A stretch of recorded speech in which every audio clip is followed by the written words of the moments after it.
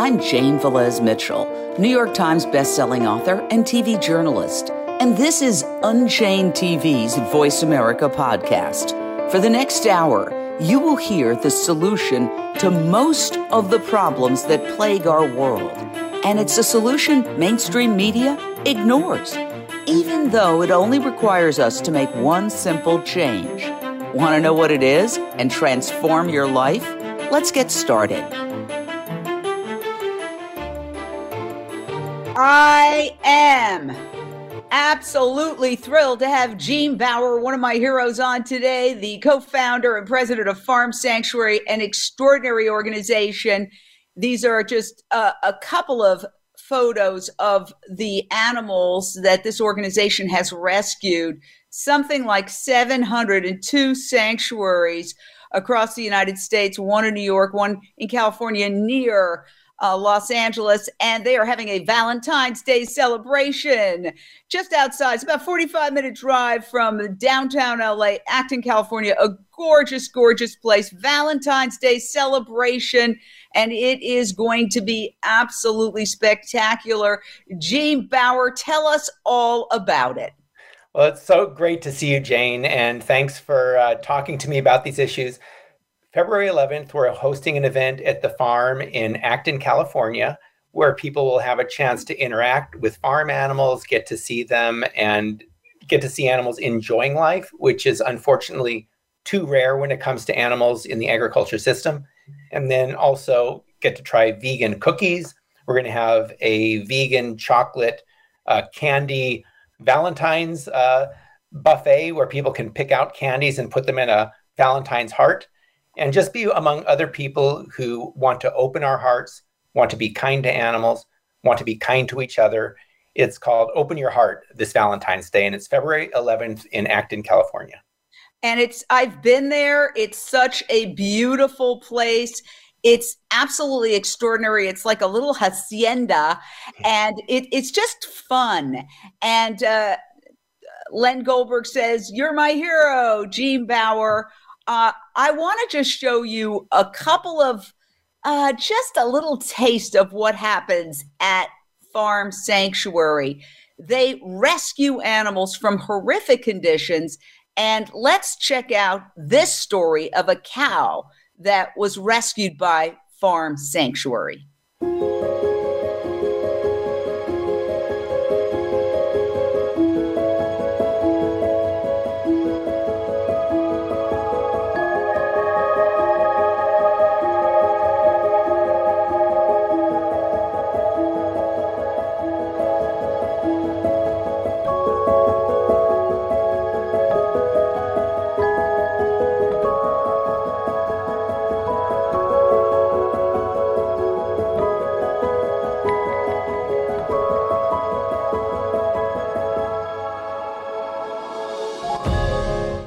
Oh my gosh.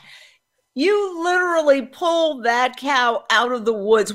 Is this just one example of the many rescues you do? Where do you get these animals from, Gene? Yes, Finn is one example of many. And there are a couple of individuals like Finn who escaped slaughter, hid out in the woods to evade being captured and killed.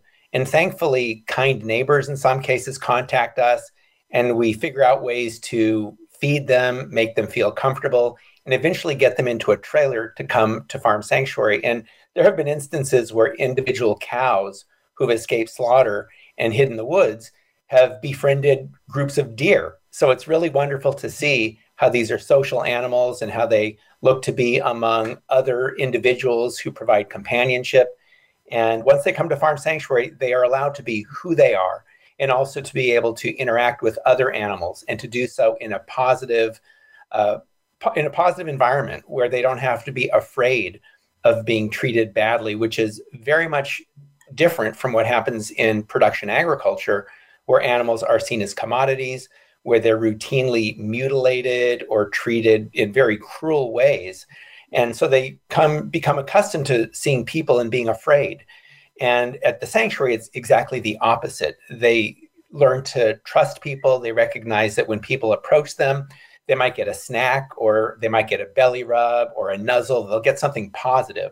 And so the sanctuaries are places of healing where the animals get to enjoy their lives and where we also get to enjoy their company.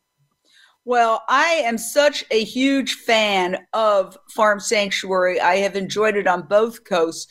So, as part of your Valentine's Day event, we decided to give away free tickets to the first two callers. We've already got them. Happens to be people I know, but this is not rigged. I sent it out there. These happen to be the people who called in. So we're going to start with Paige in Los Angeles, and then we're going to go to Michael. Both of you get free tickets to this Valentine's Day event right outside Los Angeles. Paige, take it away. Oh, my gosh. Thank you. I feel so honored. I'm so excited to be there, and I love spreading the news. I have a couple of things I wanted to ask you, Jean. So one is I've adopted animals before, and will you continue that program where I can make a donation and then, I'm part of the Farm Sanctuary in a sense of you're obviously caring for the animals, but making that donation makes that impact. And then the second question I have for you is, how was it to be on mainstream media and have them question you in the way that they did? It's happened several times, right? Yes. No, well, thank you so much, Paige. And yes, we have the Adopt a Farm Animal program where people can adopt or sponsor an animal who lives at the sanctuary. And we send pictures and updates of the animal, and you're part of Farm Sanctuary that way. So that's absolutely available. And in terms of being in the media and answering sometimes provocative questions, it's been interesting. I've been fortunate to be on a variety of different shows, including, amazingly and kind of surprisingly, Tucker Carlson. And he actually agreed with most of what I said. And later on, after that show, he said he went home and ate a salad. So one of the things about Farm Sanctuary is that we speak to people where they are on their own journeys. And we believe that these issues of kindness resonate across the board. Most people would rather not cause unnecessary suffering and harm to other animals. And we just want to provide inspiration and opportunities for people to live more compassionately, to live in a way that is more aligned with our own humanity, and also to eat food, to eat plants instead of animals, so that animals don't suffer and that our health improves, and also that the well-being of the planet improves. Animal agriculture is one of the top contributors to the most significant environmental problems we're facing today, including the loss of biodiversity, including the climate crisis. And by shifting to eating plants instead of animals, we can make a big difference ecologically as well as for other animals and for our health. All right, we've got so many callers. We are going to move through them. Michael in Los Angeles, you are also getting a free ticket to the event at Farm Sanctuary in Acton, California, which is just about 40 minutes outside of downtown. Like, I'm in basically near the beach in the Venice area. I can get there in 45 minutes. So it's a great place to go out and visit. It's one of the closest sanctuaries that there is. And so it's a great way to go out and get your fix of beautiful, happy, rescued animals. Michael, your question or thought? Wow. Thank you so much, Jane and Jean. I'm so excited to win. And I've never been to Farm Sanctuary, so I'm really excited about this. And I wanted to ask Jean a couple questions. When did you become vegan? And what was the motivation for you to do so? How did you make the connection is what I'm asking. And thank you again. No, thank you, Michael. And I look forward to seeing you on Saturday. And I'm glad you're going to visit the sanctuary.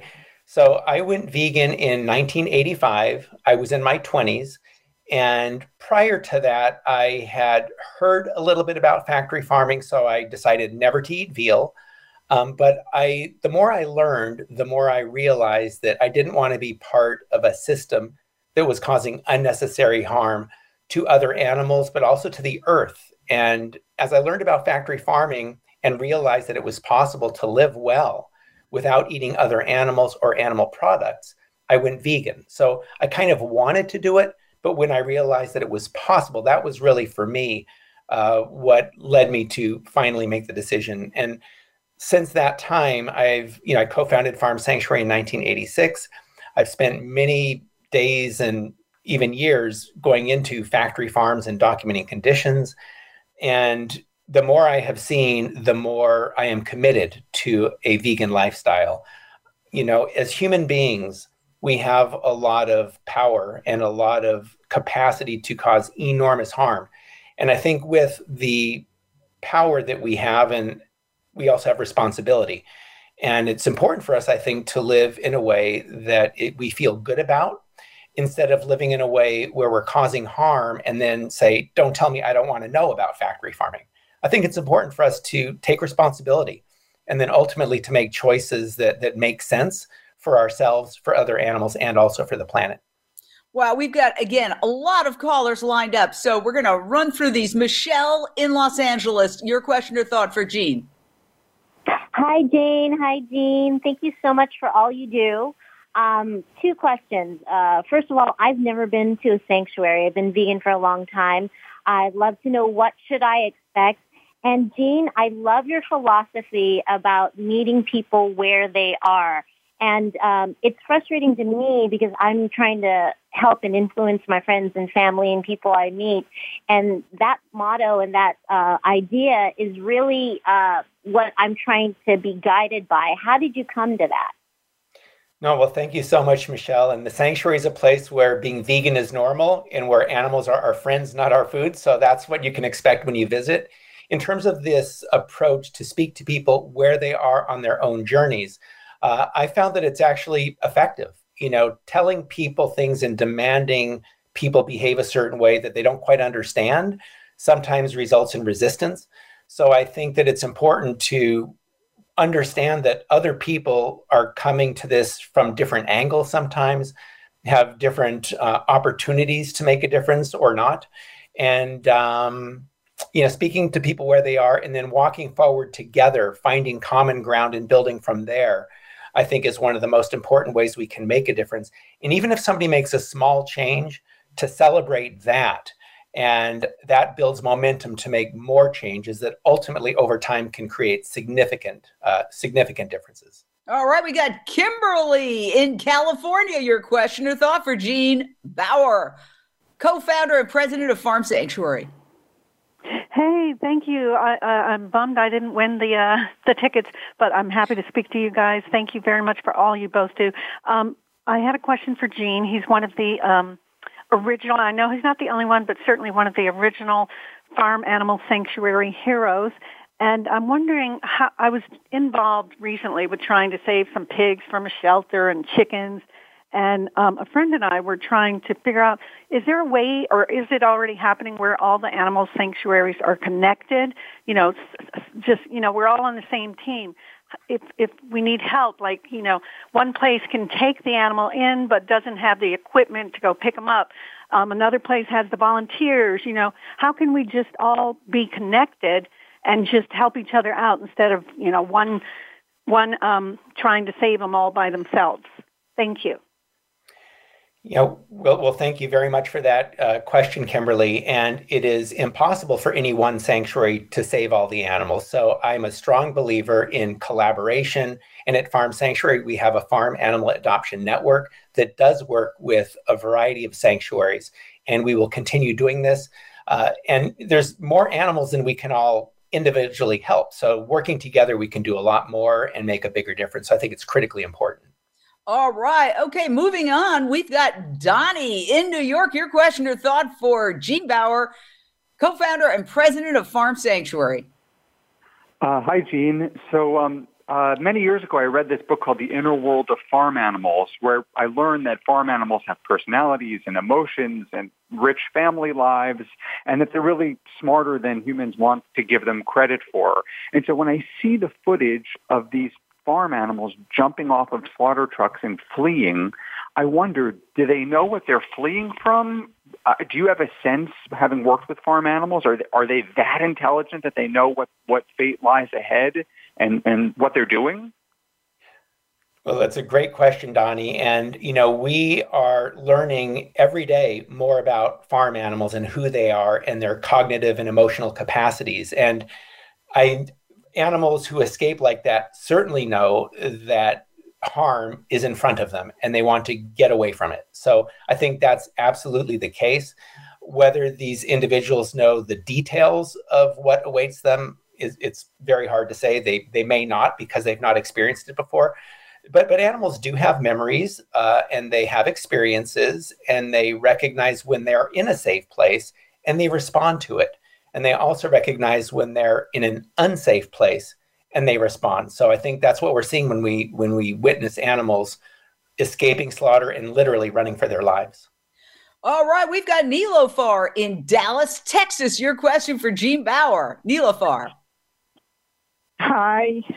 Thank you for the great work that Farm Sanctuary has done, including the very difficult undercover investigations, rescue, and obviously the sanctuary. You've also done much work in the field of state and federal reform in the U.S. However, today the results show that animal welfare reform has really not been baby steps forward, but rather big steps backward. It adds cage-free, happy cow, grass-fed, and et cetera, where exploitation continues under fraudulent labels. If I recall correctly, about 10 years ago, Farm Sanctuary was a signatory to the Global Animal Partnership. Do you have any thoughts today about a decade later? Thanks. Yeah, no, thank you for that question. I'm a proponent of a variety of different approaches to creating change. And sometimes this means passing laws to make conditions less bad, which also tends to drive the cost of animal production up, which I think is a good thing. We also think it's important, though, to keep our eyes on what we ultimately believe is best, which is a vegan world and a plant-based diet. So we do both, and we work to stop cruelty, and we work to promote plant-based living, plant-based eating. And right now, one of our significant focuses is on government subsidies, trying to get the billions of dollars away from supporting factory farming and instead tilt it towards promoting more plant-based foods, community agriculture programs, local food, women farmers, BIPOC farmers. So we need to look at systemic solutions, and preventing cruelty is just one small part of it. Changing the entire subsidy ecosystem is a critically important part of it. And that's where we're putting a lot of our energy right now. Wow, that's incredible. All right, we've got yet another caller. Wow. Simone in Los Angeles, your question or thought for Gene Baur, president and co-founder of Farm Sanctuary. Hey, Gene. I just wanted to say Gene and I met back in the early 90s when vegan was literally something that people had no idea what it was. And we met at the Higgins, Pennsylvania pigeon shoots. And most of us were New Yorkers. I remember it so well because we would go into the woods. It was a horrible, horrible situation where they would shoot pigeons and the pigeons, could barely walk. And we would all wait until afterward. Half the people would get arrested to try to stop and stall the shoot. And then the rest of us would go into the woods and we would try to catch all of the pigeons that had somehow made it across the field alive. Some of them passed dead, some of them alive. And we're all New Yorkers trying to catch these pigeons. And the only person that knew what they were doing was Gene. Because he actually worked with birds. When I'm just scraping around the ground, and he was just in this position. He was able to catch all the pigeons. That's my one memory I will always have. But I think it would be great, Gene, if you just talk a little bit about what it was like, not just being a farm sanctuary back in the 80s, but the farm sanctuary. That was the first time that I think most of us ever heard of the concept of having a sanctuary of animals that had somehow made it out of the animal agriculture nightmare to tell about it, and that's also what I love about Farm Sanctuary. Every single animal there, and I've placed animals there myself from the slaughterhouse, tell their own story, which I think is the only way that people are going to make the connection between what they eat, literally to meet their meat. And I think it would just be fun if Gene talked about what it was like to be like an original OG of the animal rights movement to what it's like now when so many people, including huge celebrities, are now talking about veganism like it's normal. Thank God. Yeah. I think it would be great because people have no idea. Like Jean literally is like the OG of the movement. No, well, thank you so much for that, Simone. I remember meeting you at the pigeon shoot, and those are some intense days where you and I and others were there speaking out against the killing and trying to help the individuals who we could. And I'm also happy to report that a number of those pigeons ended up coming to Farm Sanctuary up in Watkins Glen, New York. And when you visit the New York farm, there are still pigeons living there who are descended from Higgins. So that old history still is alive at the sanctuary. And you're an OG too. You've been doing this long, and so is Jane. You know, we've all been doing this a long time.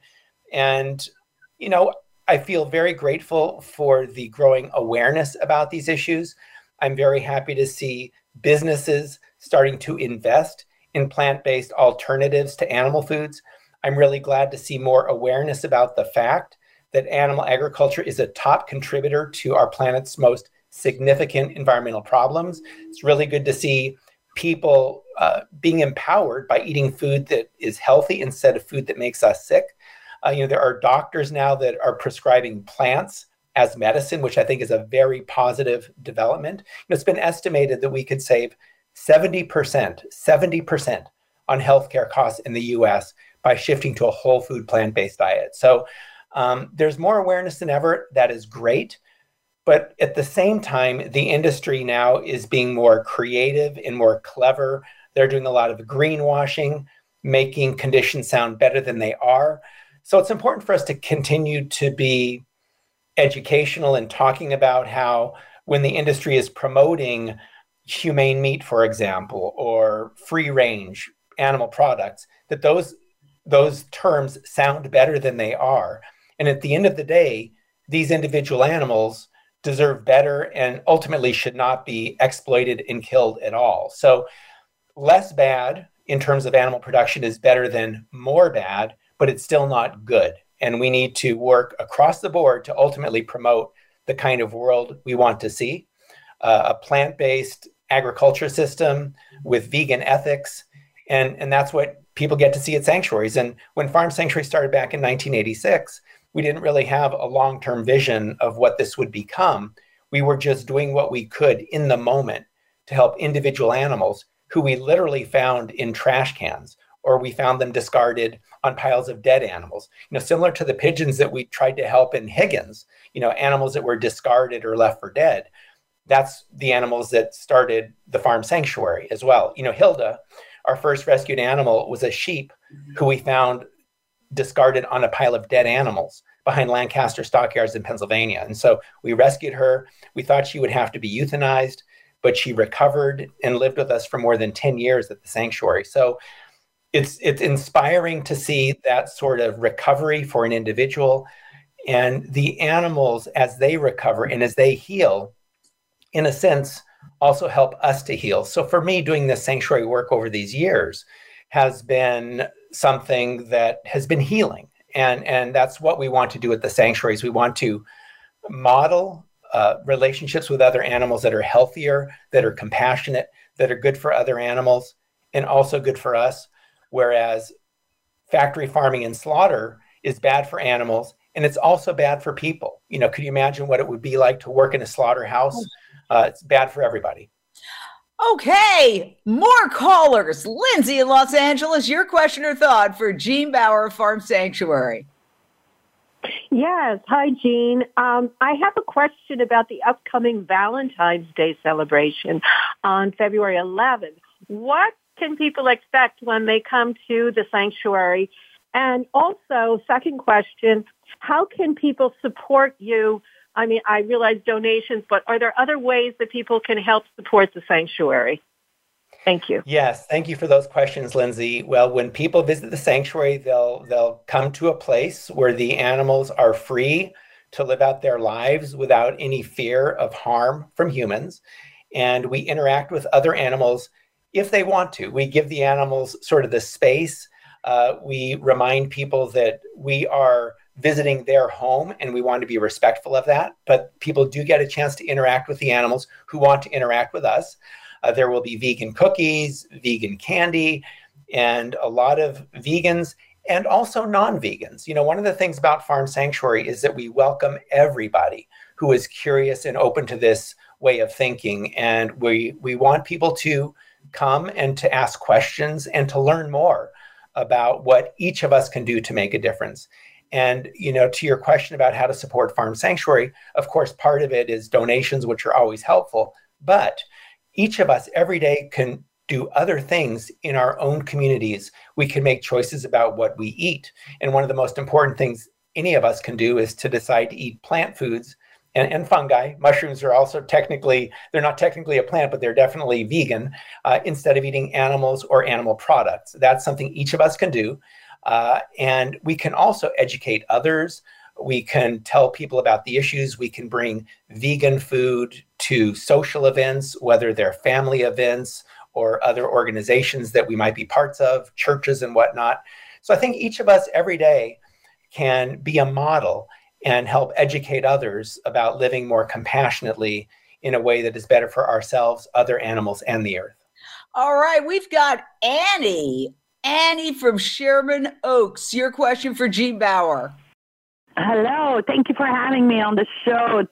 Gene, I so love your videos that show the intelligence of the animals, putting the puzzles together and playing games, listening, understanding, and all. And we need more of those videos. They really touch everybody's heart. Even the most hardcore carnivorous people get touched by it.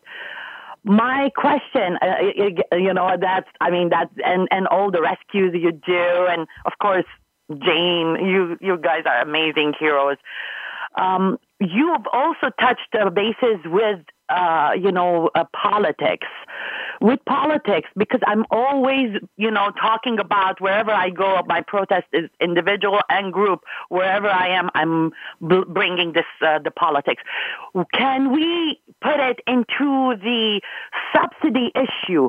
Can we bring it from a different angle, saying that those people who are not eating the animals, can we give them the right to rescue these animals? Because anytime the right to rescue is a big issue, and many people had been condemned, are dealing with court dates and possibilities of being in prison for years and years. Can we turn it from a different angle and say, well, we're paying for it, but with our taxes, more than $50 billion is going towards, Yeah. Can we bring it that we have the right to rescue those animals? 200 or 400 animals a year, or give us the money back or something. Is that a possibility? Excellent questions. Thank you, Annie. Covered a lot of ground. Appreciate your question. Gene, we got to talk about politics and what's happening with the Farm Bill, isn't it up for renewal this year? That's right. The Farm Bill is going to be discussed this year in Washington, D.C., and it's important for people to let our voices be heard. Yeah, and I have to say that, if it weren't for government subsidies of the meat and dairy industry, the prices for the hamburgers and the fast food would be at least 5, 6, 7 times higher. So when they say, well, vegan food is more expensive, that's because our government is forcing taxpayers to subsidize this food that, as you mentioned, Gene, is also increasing healthcare costs. So on the other side of the break, we're going to talk more about that. I want to get in Tom, if you're willing to hang on, we'll get you on the other side of the break. We're going to take a short break here on Voice America Radio, but we're going to stay live on Facebook, live on the Unchained TV app, live on UnchainedTV.com, live on Twitter, live on all of our social media. Stay right there.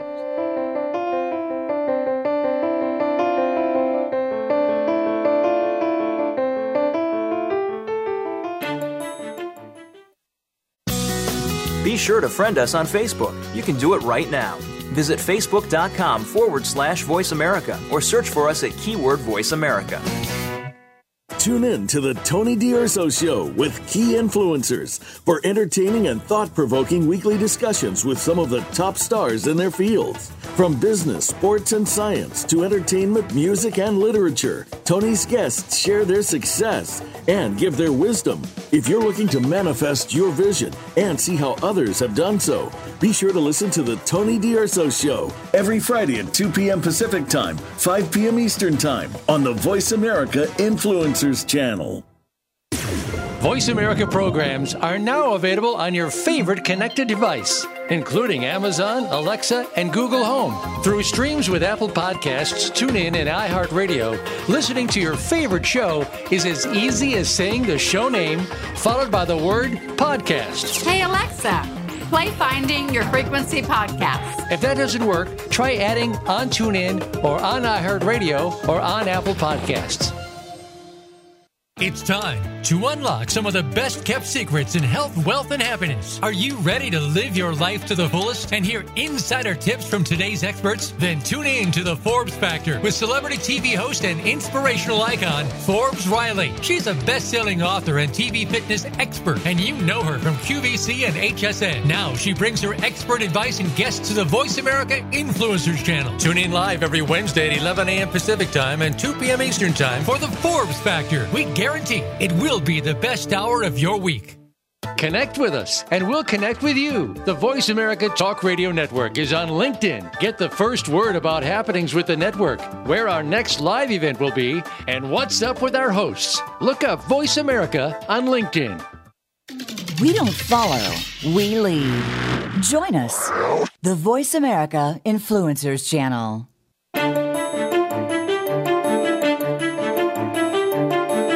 Welcome back to Unchained TV on Voice America Radio. I'm Jane Velez-Mitchell, and you are now re-entering a portal to a transformative way of living. And we are speaking with the one and only Gene Baur, president of Farm Sanctuary. This was the original Farm Sanctuary, and it has spawned so many other sanctuaries that now there's a plethora, hundreds of them around the United States and the world, all to rescue these beautiful animals from conditions like this. This is actually just how the chickens are kept. And you know, people don't want to believe it, but now there's so many videos out there. And that's why we started Unchained TV, because you won't get this from mainstream media. So I want to talk to you, Gene, about what's happening in Congress, because that is perhaps the most important factor in whether we are going to survive as a species, whether we're going to combat climate change effectively. Again, if you just completely ignore animal agriculture and the fact that 3 times a day, people can take a dramatic action to radically reduce their carbon footprint, their carbon price tag by eating a whole food plant-based diet. And it's obviously a cause of all sorts of other related problems like habitat destruction, wildlife extinction, human world hunger, because these animals are eating so much of the food, human disease, preventable lifestyle disease like heart disease and cancer, antibiotic resistance, because so much of the antibiotics, the majority of the antibiotics that are produced are fed to farmed animals. That should tell you something right there. I mean, the list goes on and on. Yes, including pandemics. You know, this problem is so obvious to us. When you go in there in the halls of Congress, what reaction are you getting? Is it changing? Yes. I'm happy to say that more members of Congress now are able to recognize the contributions animal agriculture has to these huge problems that you're mentioning, you know, human health, environmental, animal cruelty, and so on. And with the Farm Bill coming up, we have opportunities to talk about subsidies and what types of foods our government has been incentivizing. Unfortunately, our government has been incentivizing foods like meat, dairy, and eggs that make people sick and cause enormous harm and destroy the planet. And the industry has become actually dependent on government subsidies for their profits. There was a study done a couple of years ago looking at dairy industry income. And they found that 73% of dairy industry income came from government programs. So this is an absolutely inefficient unsustainable system, and it's something that taxpayers are paying for, not only in terms of profits to the industry, but in terms of cleaning up messes from the industry. There's money spent every year to clean up toxic waste caused by factory farms. And so once these externalities are weighed into the equation, it's obvious that things need to change. And in addition to animal rights organizations like Farm Sanctuary, we're now engaging with environmental organizations, farmer organizations, health organizations, worker organizations, frontline organizations, and individuals who are profoundly impacted by our food system. And I think by building this broad tent, this broad umbrella of allies, that's how we make a difference. Historically, animal agriculture has been very powerful. It still is very powerful, very entrenched. It's aligned with the petrochemical companies. It's aligned with pharmaceutical companies. It's aligned with finance and banking businesses. So it's a big, deeply rooted industry and machinery we need to address. But by working with a diverse cohort of allies, that's how we make a difference. And we just held a roundtable in Washington, D.C., hosted by Jim McGovern, a congressman from Massachusetts, who is on the Agriculture Committee and who cares about these issues. And we had frontline hunger organizations, we had farmer groups, we had environmental groups, and Farm Sanctuary together speaking about the need to change our food system. And members of Congress are starting to listen. Well, that's super important because literally, I think what happens with the Farm Bill, since it goes on and it has such a huge impact and gives so much money to the industry. I mean, when I've read the stats, and I don't want to misquote them, the amount of money that goes to either commodity crops or somehow in some way, shape, or form subsidizing animal agriculture is so much larger than the minuscule amount that goes to actually fruits, vegetables, nuts, grains, and legumes that humans consume.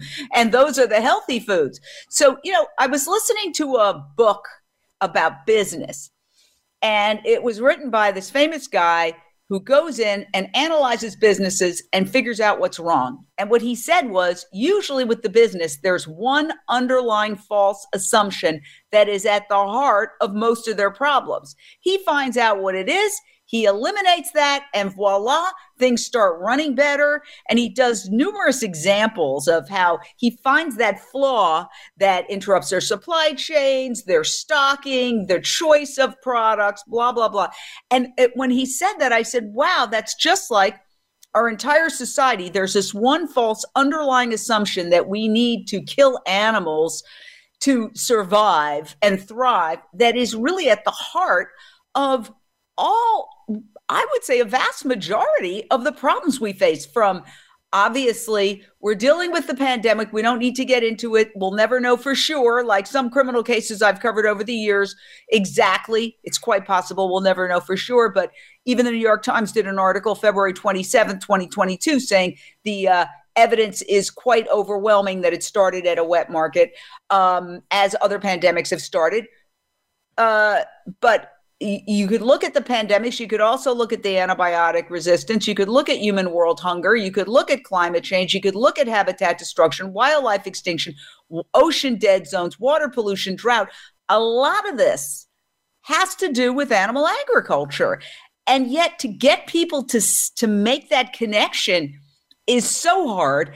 And even with very bright people who can analyze things that I can't analyze, who know the nuances of things that are highly mathematical, and yet they can't see that 80 billion animals being killed every year to feed 8 billion humans is not sustainable. What do you make of that, Gene? I think human beings, we like to say we're rational animals, but I think it's actually more accurate to say that we're rationalizing animals. And we rationalize things that we don't feel good about. We come up with reasons to do things that are harmful. And I think that's the case with animal agriculture. And part of it is, I think, that we just need to be consistently putting out messages and educating people about the fact that we can live well without harming and eating other animals. I think that is one of those fundamental assumptions many people don't quite get. They think that eating meat is healthy, or drinking cow's milk is good in terms of providing calcium and preventing osteoporosis. But if you look at our country, we drink a lot of cow's milk and we also get a lot of osteoporosis. So you just got to look at these things in a rational way, in a thoughtful way, in an empirically grounded way. And the facts are very solid, but it's more than facts. It's about touching people in a way that they can hear. And so it's an emotional thing. And human beings are very social animals. We tend to do what we see others around us doing.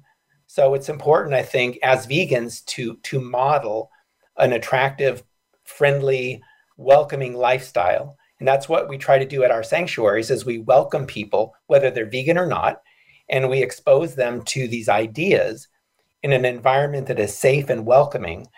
And I think that is a big part of creating change. And and we still also need to tell the truth about the violence and the cruelty that happens on factory farms. But we need to do it in a way, I think, that doesn't have people feeling they're stuck contributing to it. We need to create a situation where people believe they can make a difference and have hope that they can make a difference and want to make a difference. So this is where celebrating each positive step, I think, leads to more positive steps.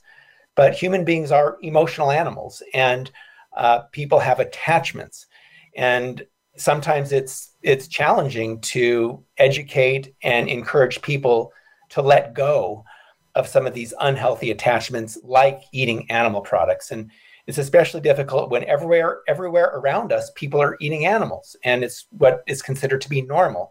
I think we need to demonstrate and create a new normal, and then help that spread. And I think we can.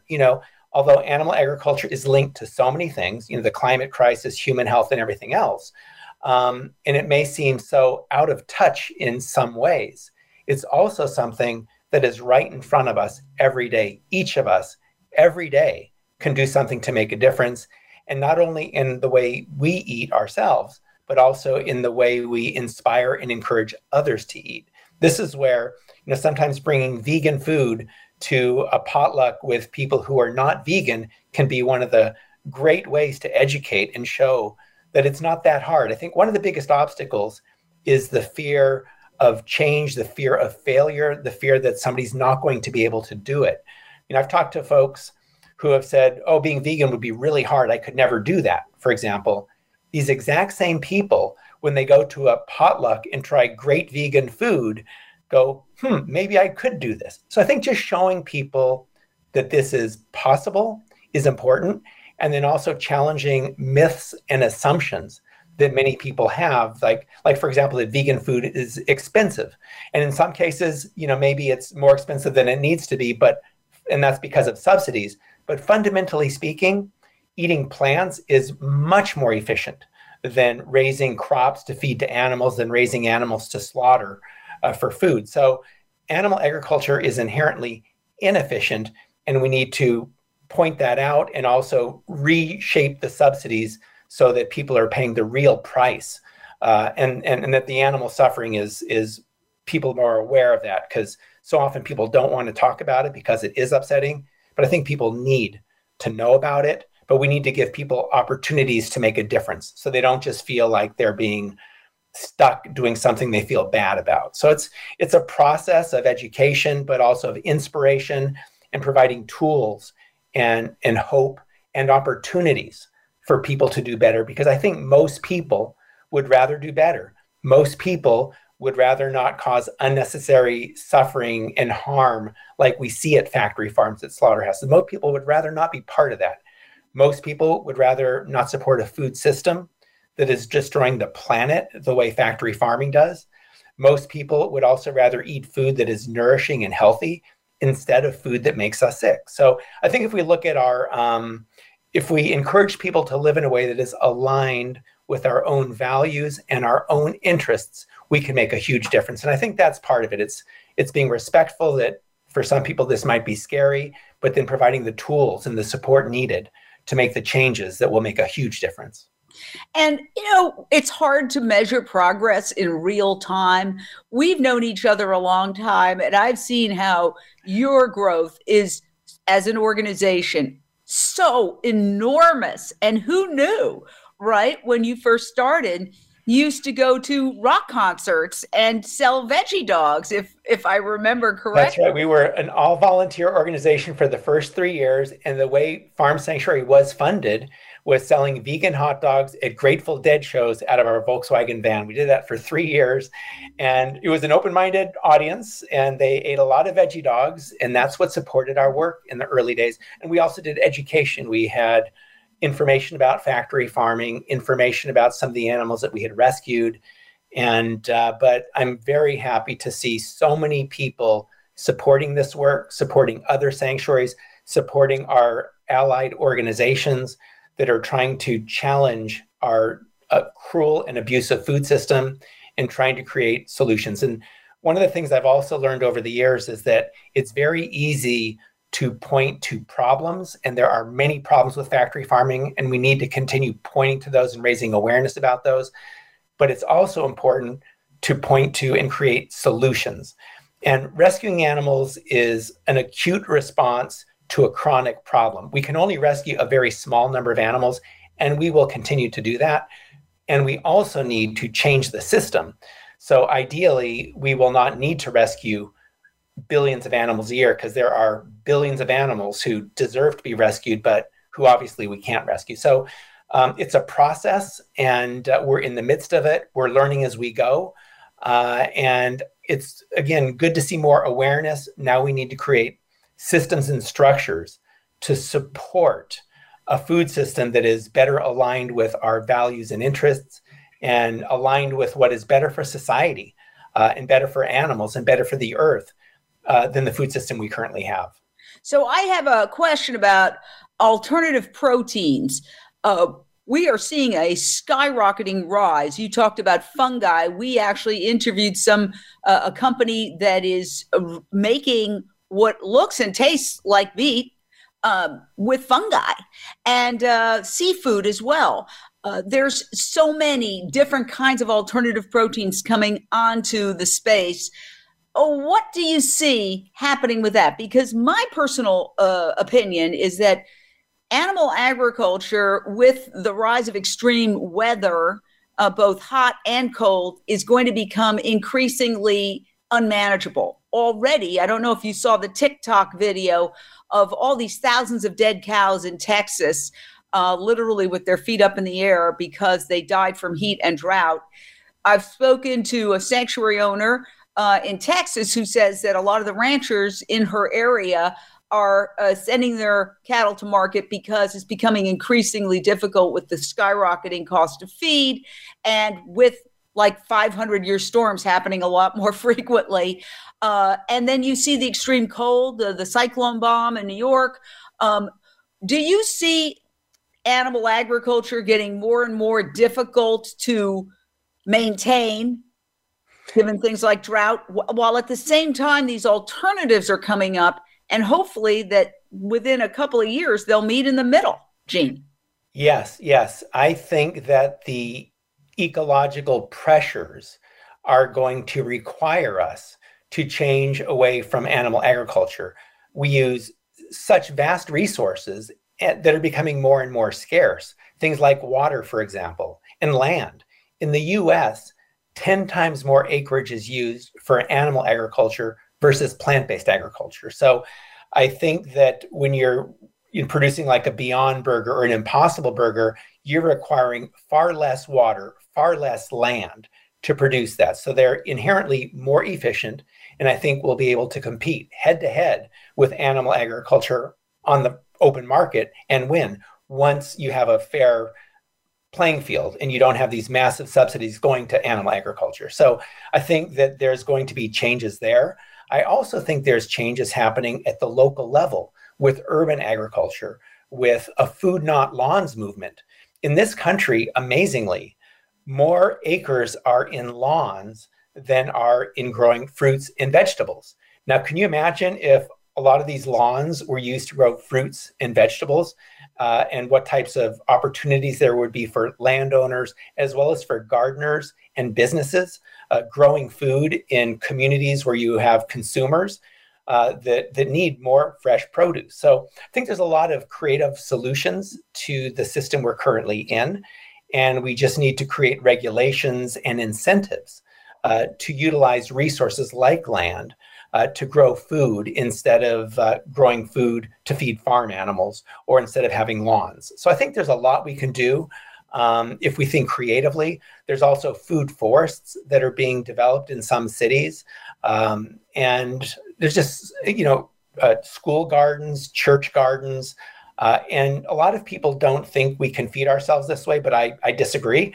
And a good example of this is during World War II, you had the victory gardens that people planted, and they were providing like 40% of our nation's produce. So, and there's vertical farms, there's numerous ways that we can feed ourselves. And then, of course, fungi, mushrooms, there's foraging, but there's also cultivated mushrooms. So there's many ways we can feed ourselves without exploiting animals that would require fewer resources, less land, less energy, less water, and be more local. It makes all the sense in the world. We just need to create the systems and the structures to make this happen. Wow. And there was a comment I just saw that I thought was so interesting, because we're talking a lot about carbon footprint.